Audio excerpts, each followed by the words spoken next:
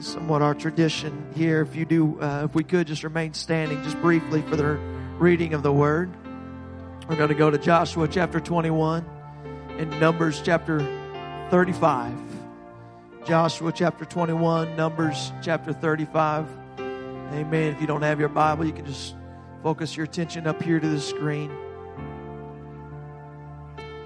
It says somewhat of an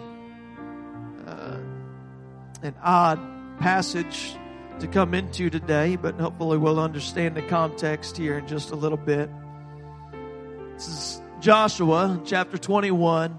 This is the transition in the book. If you know anything about the book of Joshua, this is the book of conquests, the book that talks about the children of Israel finally inheriting their promised land. Now, when they inherited the promised land, it was inhabited already. This was the land that was promised to them by God, but there were people there, and so there were many battles that they had to fight. The most famous of which, the Battle of Jericho. It's the first battle, but it wasn't the last. Same is so true with us. There's a lot of things that God's promised us, but it doesn't mean it's always going to be smooth sailing and easy going. There's some battles, though, that are worth fighting.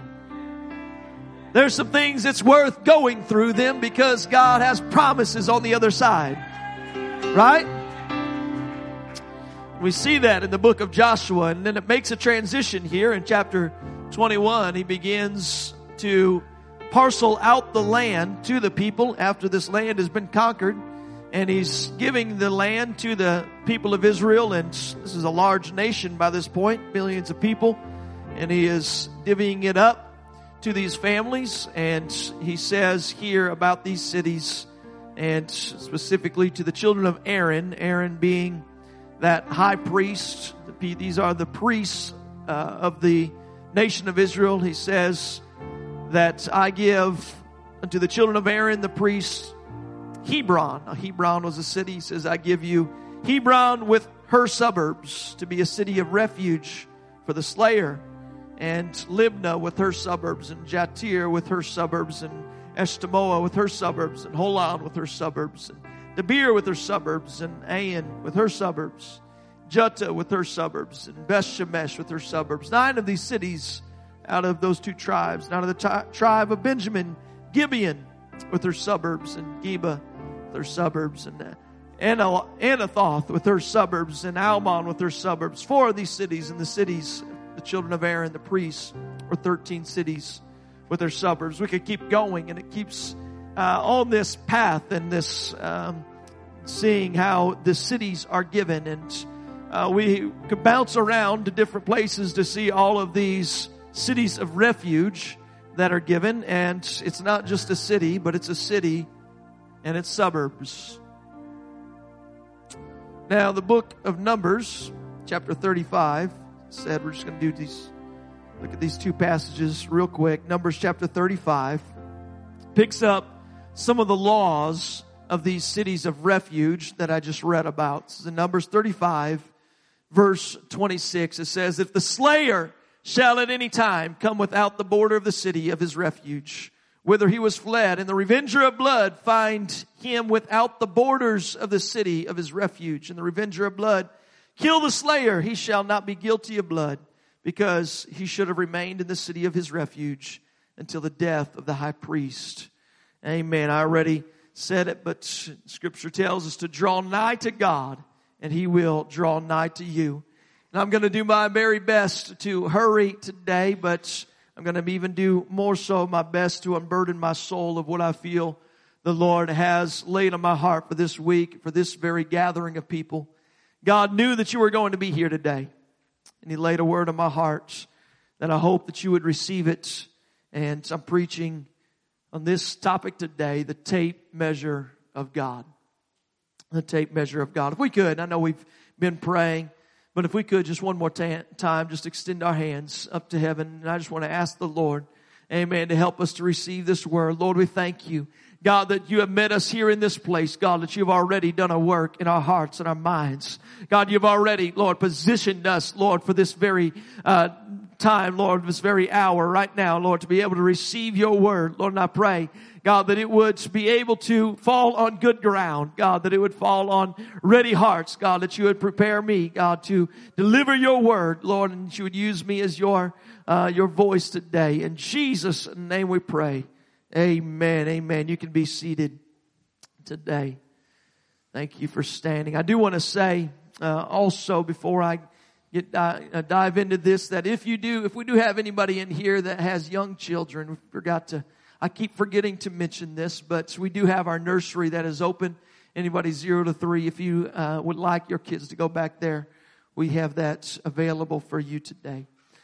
Amen. But this question of the mercy of God, or the tape measure of God, it's a question to which the world in all of its sinfulness really wishes that it had the answer to today. It's the question that every righteous parent wishes that they knew when their child strayed away from God. It's a question that every unholy person would like to know when they are sinning and they are wondering about the judgment of God. It's the question that every concerned pastor has when he has people that are beneath his ministry who are walking away or failing God and just seeming to leave the very love that God had bestowed upon them, or that thirst for His presence. It's the question that every sinner's heart would like to know when they hear a message about the end of our life. It's the question that every distant disciple wants to know when they're sitting with one foot, or standing with one foot inside the church and one foot outside the church. And it's this question: what is God's tape measure for His mercy? And I know the first thing that ought to come to our mind when we talk about the mercy of God, and we cannot forget this, it is one of the first things that we see about the mercy of God, and that is His mercy endureth forever. His mercy endureth forever. And we get loaded up and start quoting, all these things about the mercy of God. And I'm thankful that His mercy is everlasting. We think of David's famous 23rd Psalm where he says, "Surely goodness and mercy shall follow me all the days of my life, and I will dwell in the house of the Lord forever." And in light of those things, it might seem absurd to ask the question, how far does God's mercy extend? Is there a point where His mercy runs out? How far does His mercy go? And that's not really the question that I'm asking today, but rather, how great is His mercy? How great is the mercy of God? And I can tell you today that His mercy will go farther than my mind can comprehend.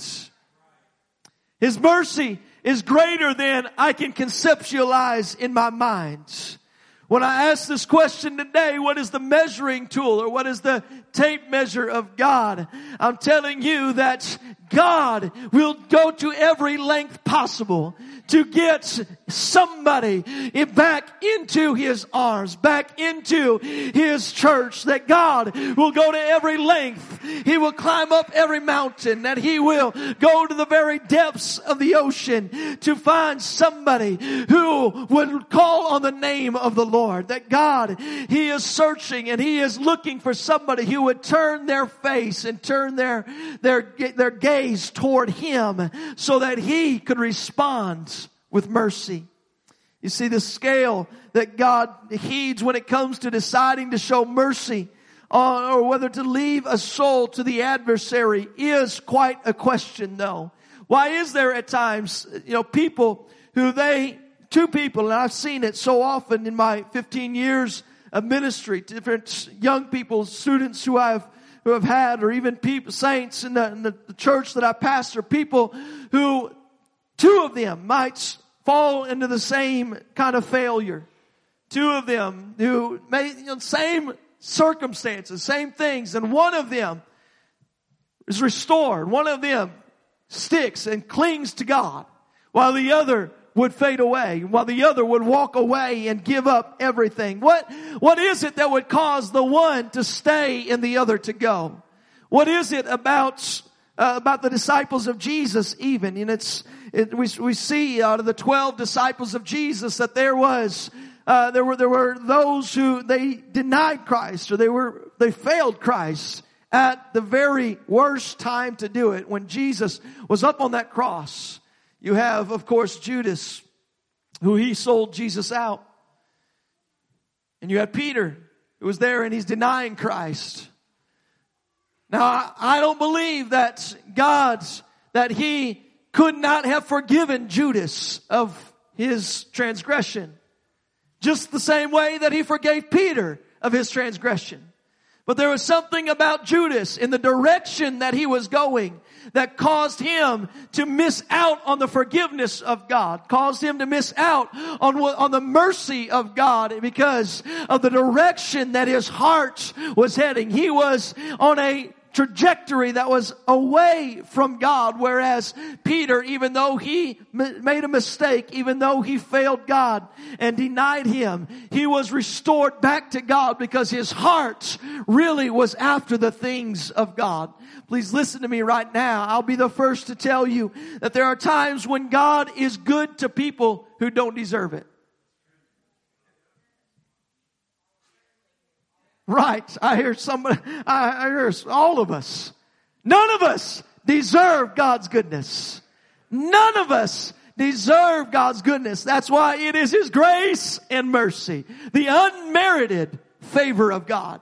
The unmerited favor. The fact that I did not deserve it. That none of us deserve the goodness of God.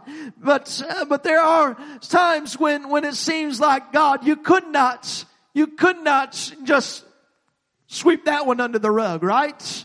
You couldn't just, allow that one to go. And the shortcomings and the failures, they have to at some point, stack up to where you, there's a point of no return. But it is, what I can find in Scripture, as far as I can tell, that there is no extent to which God says you have done too much. Now, if you deny the Holy Ghost, if you deny the existence of God, then it says that there is one sin that is without repentance. But that's because you have denied the access to God to be able to come in and draw you back to Him. You've denied access to Him. You have shut the door on God being able to come into your life and to give you the mercy that He would love to give you. It is not God's desire that any should perish. It's not God's desire that anyone should go to hell. It is God's desire for heaven to be full to capacity. It's God's desire that heaven would be expanding every day. God wants everyone to make it through those pearly gates and to walk on those streets of gold. That's what God desires. But we do see people who, when they make mistakes, there are those who they would at times they would be reconciled back to God, and somebody else might make a similar mistake, and yet they walk away because of that. It's everything around them just begins to crumple, and it makes me think about that tape measure of God. When is it that God is, how is it that God is measuring, whether or not somebody would be drawn back to Him? And I have a measure that I go by. It's maybe in Matthew, in his recollection of Jesus, he's rebuking the scribes and the Pharisees, and he's saying, fill you up the measure of your fathers. There's times when God measures things. Paul, he was talking to the Corinthians. He said, lest I should be exalted above measure through the abundance of the revelations, there was given to me a thorn in the flesh. That there are things, there's a gauge, there's a measurement that God determines to show mercy or not to show mercy. In my 15 years of ministry, as I said, I've seen people who they have walked away from God, and there are those who have been shown the mercy of God, and yet others who have turned their back on God and walked away. Now, I want to dive in. I believe this this principle that we see in the Old Testament can bring this to life for us today. It's these cities of refuge. And I don't know why, but this is such a vivid illustration in my mind that when I think about the mercy of God, that God, He has always been ready to forgive. And I hear people that talk about the God of the Old Testament, how He was just this angry God that was out for vengeance. And that's not what I read when I read in Scripture. I don't read about a God who all through the Old Testament was just waiting to mete out vengeance and waiting to mete out, all these terrible things on His people. No, He was a very patient, loving God. He was a God who was a merciful God. And we see that through the laws that He had established for His people in these cities of refuge that He had set up. And these were cities in that day that were connected to a certain law. There was the law that if you were to accidentally take somebody's life, this is not for somebody who had premeditated murder and on purpose took somebody's life, but perhaps you were working with somebody, and Scripture even uses this as an example. If you're working up on a roof and a hammer falls off and it hits somebody that you were working with and you accidentally took their life, there was in that day, the law said an eye for an eye and a tooth for a tooth. And it was quite literal in that sense. An eye for an eye, a tooth for a tooth, a life for a life. Even in that mistaken circumstance, it was still a life for a life. And it was the responsibility of the closest of kin of the one who was deceased to come after the person who had killed them. They could come and they could seek out vengeance on them, and they were justified in killing that individual who took the life of their closest of kin. And they were called the avenger of blood. But God set up something in that day for the people to obtain mercy, and it was these 6 cities of refuge. These cities of refuge were evenly distributed throughout the land of Israel. They had 3 on the east side of the Jordan River, 3 on the west side of the Jordan River, so that they could always reach them very easily. And God's law, it instructed that these cities were established as a safe haven for the people who were running away for their life. A safe haven for them to go to.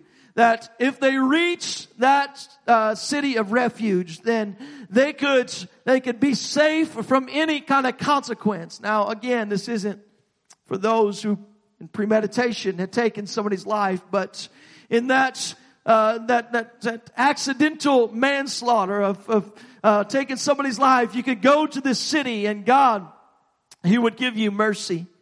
Now, we could dive into this so many different aspects of this city of refuge. We could go into the roads on the way as you're traveling there. There were laws about the roads that you had to have these roads clear of any kind of debris. There were people, it was their job to go and inspect these roads and make sure that no tree had fallen across it. That these roads, they had to have signposts along them that were always pointing people to get to the city of refuge. Imagine yourself in that situation where you are running for your life. You have somebody who is after you, who legally can kill you, but unless you get to the city of refuge and you get to that city, you're going to be safe, but you need a pathway there. And they made a clear pathway. There was a clear pathway that allowed them to get to the city of refuge. They even had runners that were assigned along those pathways who would come alongside you and encourage you and give you strength and help you on your journey to the city of refuge. We could preach on so many of these aspects of getting to the city of refuge. But what I want to get to today is what we read in our opening text of the city and its suburbs. Why would it mention the suburbs? Why would it talk about the suburbs of these cities? Why not just mention these cities by name? There's a reason that the Scripture said the city and its suburbs. And that is that the law stated that if a person who is running for their life, a person who needs the mercy meted out on them, if they are running towards the city, if they are running towards that city of refuge, and let's say that they are just on that road and they trip and they fall and the avenger of blood catches them, that person, they can slay them legally if they are just on the road. If they are just on the path, they could slay them and they would have no recourse. They wouldn't have nobody, no protection against that. But if they reached the suburbs, if they reach the suburbs of the city, if they are getting close to the city, and they tripped and they fell, and that avenger of blood took out his knife or took out his spear and was about to throw it at them, if that person would just call on the name of the king of that city, the law stated that they were under the protection of that king. That if they got to the suburbs of the city, if they got close, if they are coming to the city, if they are on their way to the city and they tripped and they fell, if they made a mistake, if they stumbled and fell, and all of a sudden it looks like their life is in danger, then all they had to do was call on the name of the king. And if the avenger of blood, after hearing the name of that king, if he still went ahead and slew that person, it was the responsibility of the king then to come after the avenger of blood. It was the responsibility of the king to come and to make sure that justice was met. You see, we see so many parallels between what physically happened in that day and what we can apply spiritually for our lives. There's something about heading in the direction of the mercy of God. That God, He desires to hand out mercy today. That God desires to give you mercy. That God, He is drawing you, but it matters the direction that you're going. He's looking for somebody who is running to Him. He's looking for somebody who is running to the city. He's saying, don't give up. You reach the suburbs. Don't give up. Come on, new disciple. Come on. If you stumble along the way, I understand. You're just a child. You're just the baby who's trying. Don't you give up because you stumbled and fell. Don't you give up and walk away because it feels like you made a mistake that was too grave. God's mercy is extended to you today. His tape measure, the tape measure of God is extending out to you. And it's saying, come on, keep coming to me. Keep coming to me. This is what God is, He's calling somebody today. God's calling somebody today. He's saying, keep coming to me. I'm drawing somebody to me today. I want my mercy to be extended to somebody. I know that there's somebody here right now who you this week have made some mistakes that you're beating yourself up over. And you're saying, I don't know if I should keep on going. I feel like a hypocrite. You know what? Every one of us have been there. Every one of us have been there where we say, God, I don't know why you would love me. God, I don't know why you would love me, but let me tell you, the tape measure of God, it's going to extend out to you as long as you keep your eyes fixed on Him. As long as you keep your eyes fixed on Him, the mercy of God, it is extending to you. That tape measure is coming on out and He's saying, call on my name and I will be there. Call on my name and you'll have my forgiveness. Call on my name and you'll have my protection. Call on my name and I will make sure that my mercy reaches you. God cares about the direction that you're going. I've seen some people who are supposed to be saved and they say some incredibly stupid things. Myself included sometimes. But this much I know about the mercy of God, that if you're still heading towards Him, and you have your eyes fixed on Him, God says, I will cover you with my mercy. I speak to you today. As I said, I'm far from perfect. I make mistakes. We all do. But keep your eyes fixed on Jesus. Let's keep running to Jesus. But there is another side of the story of the cities of refuge, that it does strike a certain level of fear. And this is the fear or reverence of God in me. And that is, in these cities of refuge, it said once you got into the city, once you had made it into the city, It is your responsibility now to stay in the city. It's your responsibility to stay in there until the high priest dies. If the high priest died, you could be released and no harm would come to you. But as long as the high priest was alive, you needed to stick in the city. Inside those city walls, if you had everything that you needed. Everything that you could possibly need was inside those city walls. There was no reason for you to have to go out.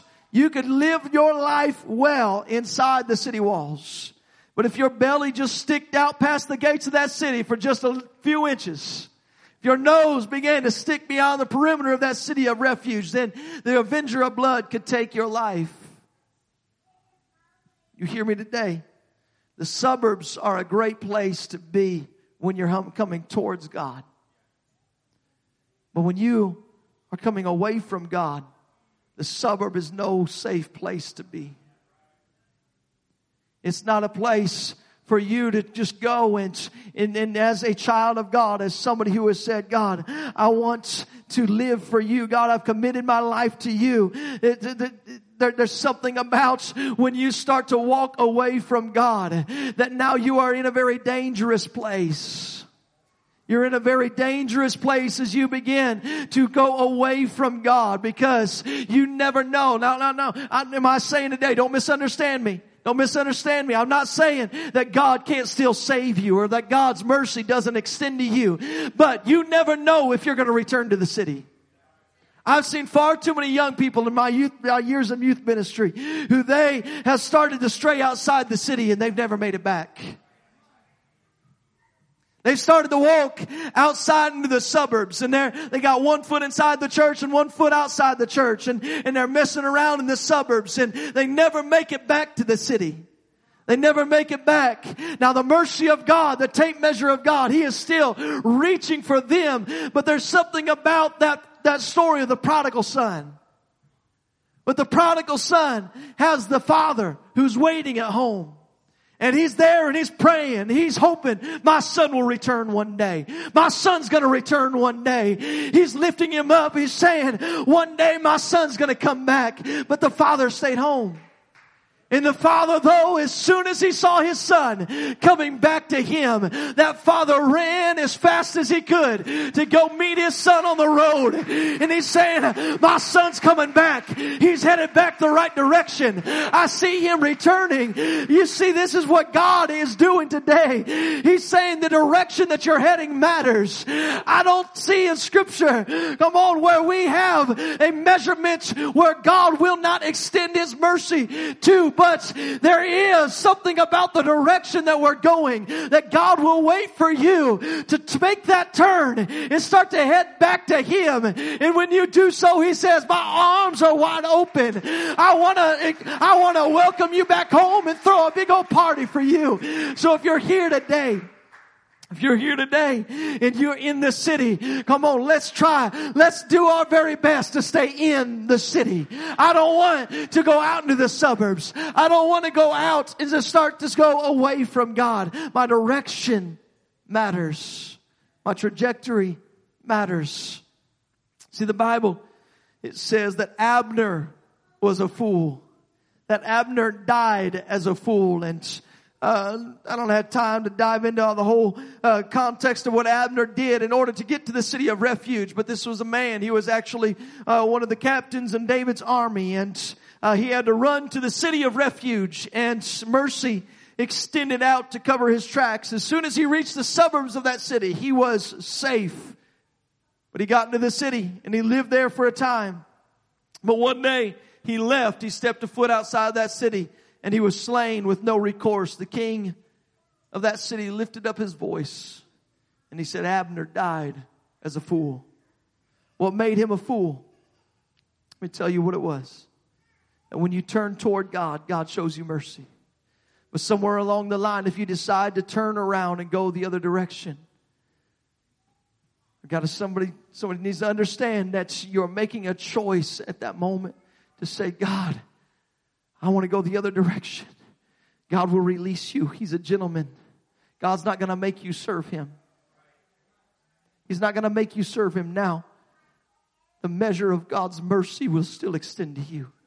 He's still calling you by name. He's still that heartbroken father who sees his child walking away from him. I believe that His grace and His mercy can still extend, and it can cover your faults and failures, that God's mercy can still extend, and He still can cover, and the things that you may do and trip and fall. And I don't believe that God is here as a God who's just dangling you over hell, but God, He does want you to stay in the city. That God, He says, when you're in the city of refuge, let's stay in the city. Don't go messing around in the suburbs. Don't go messing around walking away from me. If Scripture is correct, and I believe it is, then it depicts God's view of people differently when they are walking away from Him than when they are walking to Him. And I need you to hear the word of the Lord and understand that I've seen God tolerate certain individuals who have struggled for years. And I've seen them struggle and make mistakes that they wouldn't get over for years, only to see God pick them up and to change them and do some amazing things in their life. And then there's others who they say, I'm just going to walk away. And God, and just leave it all behind. See, God, He knows the trajectory of your heart. Keep your heart fixed on Jesus today. Keep your heart fixed on Jesus. Matthew chapter 12. It says, when an evil spirit, this is Jesus speaking here. It says, when an evil spirit leaves a person, it goes into the desert. It's seeking rest, but finding none. Then it says, I will return to the person that I came from. So it returns and it finds its former home empty, swept, and in order. And then the spirit finds 7 other spirits more evil than itself, and they all enter the person and they live there. And so that person is worse off than before. That will be the experience of this evil generation. That is the experience for those whose direction is heading away from God. Their hearts are empty. Their hearts are open, not to God, but they're open to a litany of trouble. Direction matters. God can still bring you back to Him. It doesn't matter how many times you've walked away. He can still redeem you. But if you're in the city, if you're in the church, can I implore you not to leave? Can I implore you, don't leave the safety of God's city of refuge. You never know if you're going to make it back. I've seen too many who have walked away. God can do it, but He will allow you to walk away if you want to walk away. He can do anything, but He will be like that father of the prodigal, waiting for his son to make his way back home. As soon as you make that change of direction, He's there. He's going to come back, but you're going to have a whole lot of things that you got to work through then. Direction matters. The tape measure of God is such that there is nothing too hard for the Lord. So we're here today, and there are 2 groups of people that are sitting here in this place today. They're not identifiable by their attendance record, not identifiable by their clothing, their worship style. They're identifiable by their heart, by their mind. And that's not something that I can see or that you can see, but God sees it. There are 2 groups. Jesus said, if you love God, then do it with your whole heart, your whole mind, your whole soul, your whole strength, everything that's in you. Sell out. Don't do it haphazardly. Don't do it just halfway. Turn your direction towards God. Come towards God. Keep your eyes fixed on Jesus. He says, if you put your hands to the plow, keep on plowing, keep on going. Don't look back. Don't look back. You see, when Lot, the story of Sodom and Gomorrah, and Lot and his wife were heading away, God had told them, don't you look at Sodom and Gomorrah. I don't want you looking back. And when Lot's wife looked back, she turned into a pillar of salt. I don't know if you knew this, but it also tells us that at that same time, just a couple scriptures later, that Abraham looked at Sodom and Gomorrah. Yet he didn't turn into a pillar of salt. He had actually had the same instruction of what God was saying to Lot and to his wife. But yet Abraham, his heart was for the things of God. He was there yearning and hoping my nephew made it out of the city. I hope that my nephew and his family made it out. He's praying for them. You see, the direction that you're heading, the direction of your heart, it matters. The direction of your heart, it matters. And if you're here today and your heart is fixed on Jesus, can I tell you, come on, keep on coming at Him. If you fall down and you make a mistake, get back up and keep your eyes fixed on Jesus. If you fall, the grace and the mercy of God, it's extending to you today. If you're here today and you don't know if God could ever forgive you, let me tell you, His grace is extending to you today. The tape measure of God, it's not just a little ruler, but it's a measurement that's going to go from as far as the east is to the west. He will forgive you of whatever you could ever have done in this life. That God's tape measure, it could cover every sin, every situation, anything that you might have done in your life. God will forgive you. God's mercy is great, and it is far exceedingly abundantly above anything that you could ever think. The grace of God is great. But He will allow you to walk away. And He's not going to keep on saying, come on, just come back, just come back, just come back. The spirit of the prophet is subject to the prophet, it says in Scripture. Same is true with God's children. Our spirit is subject to us. You may have the Spirit of God. You may be a child of God, but you're still subject to your own self. And you have your own will and your own volition to do and to make the choices that you want to make today. If we could stand in this place and have our musicians come. I want to implore you that if you're heading toward God today, keep it up. If you stumble and if you fall, get it back up and keep on going. Tell yourself, I can do all things through Christ which strengtheneth me. You can do it. With God, all things are possible. But if you find yourself here today less committed to God than you were yesterday, if you find yourself in the direction that you are heading is away from God rather than toward Him, can I just implore you here today to seek God's face once more? Today is the day of salvation. Today is the day of salvation. Today is the day to change your trajectory. Today is the day to say, I'm going to come back and I'm going to come towards you, God. My direction matters, God. I don't want to be heading away from you. I want to be heading towards you. I want to be heading towards the city. God, I want your mercy. God, I want your grace. Today is the day of salvation. Don't play around on the edges of God's grace and mercy. You are His child. He died for you. He loves you. God's here today and He wants to make some things that have laid dormant for a long time to spring to life in you. There's some testimonies of what God is wanting to do, and you say, man, I don't know. I don't know why I've continued to struggle with this, why I've continued to go in this cycle. But God is saying, keep your eyes fixed on me, because there's coming a season where you are going to see the fruit of you staying committed. You know, sometimes it's hard. Sometimes it's hard to go through things in life that get us down. But God says, stay committed, because there's a season coming where I'm going to see, you're going to see the abundance. You're going to see the blessings begin to come out because you stayed committed and you stayed in the city. There's a place here in the United States. It's called Death Valley. It's the hottest, driest place in America. Nothing grows there because it doesn't rain. That's why it's called Death Valley. The National Weather Service reports the record high temperature in Death Valley is 134 degrees. It's the highest temperature ever recorded on Earth. It has an average yearly rainfall just below 2 inches. But in the winter of 2004 and then again in the winter of 2016, it rained in the Death Valley. There were 7 inches of rain in 2004, 7 inches of rain that fell in a very short period of time. The next spring, there was a phenomenon. The whole floor of Death Valley was carpeted in flowers for a while.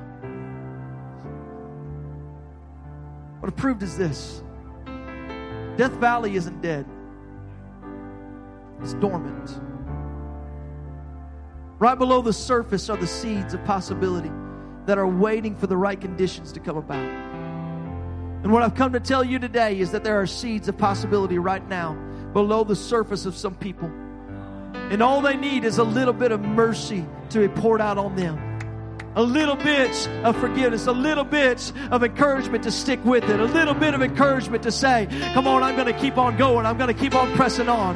When you look around and it looks like you're in Death Valley and there's nothing to show, God's saying, keep it up. There's some things that are laying dormant that I want to show you. Know that one day there's going to be life that will be springing up. There's going to be life when you keep your eyes fixed on me. When you stay in the city, when you keep your gaze on me. Come on, there may be somebody in this place right now who you came in here feeling like you weren't good enough for God. You came in here, maybe you felt as though you had never had a true experience with Him, and you're too far away from God. But I want you to know that the God who is in this place right now, that God, He doesn't care who your parents are. He doesn't care what your last name is. He doesn't care what your past is. He doesn't care about any of that. All that He cares about is that you would turn your face towards Him and call on that name of Jesus and say, here I am. Jesus, here I am. And I need your mercy. Jesus, I want to come to you. God, I've been running away for too long. God, my direction has been heading away from you for too long. But God, I today am going to fix my eyes on you. And I'm going to turn my face towards you. And God, there's some things that are in my life that it may look right now like it's a desert. But God, you're about to bring them to life. Come on, there's somebody here right now who you're about to see all the blessings of God to be poured out on you. There's somebody here today. There's some saints that are sitting in this church. Amen. That you felt dead inside for a long time, but you feel, come on, you've been coming to church faithfully still, and God's about to pour out His blessings on you because you stuck around, because you say, I'm not going to walk away. See, I want to tell you today that His mercies are renewed every morning. His mercies and His loving kindness, they never grow old. His mercy, there's no beginning to it and no ending to it. The God of mercy is here in this place, and He wants to rain down His mercies on you today. Amen. If you could make your way to this altar right now. If you feel that pull from God, if there's somebody here right now who you say, God, I want to commit myself to you. God, I want to fix my gaze on you. Amen. If you want to come to an altar, or you can just stay right where you're at and just lift up a hand. And God sees you and He knows your heart. As I said, there's two groups of people. And God knows which group you fall in right now. If that's you and you're heading towards the city, would you just keep your trajectory? Would you just say, God, help me? God, help me, Lord, to pick myself up when I fall. God, help me to get on the right track. God, help me, God, to keep on walking towards you. God, help me to keep on growing. God, help me to discern your voice, God, better and better. God, help me, God, to stick on that journey as I come close to you. But if you today find yourself where you've been walking away, would you turn your trajectory towards Him? Would you fix your eyes on Him right now? Amen. We're going to sing this song right now. And if you would just hands lifted up.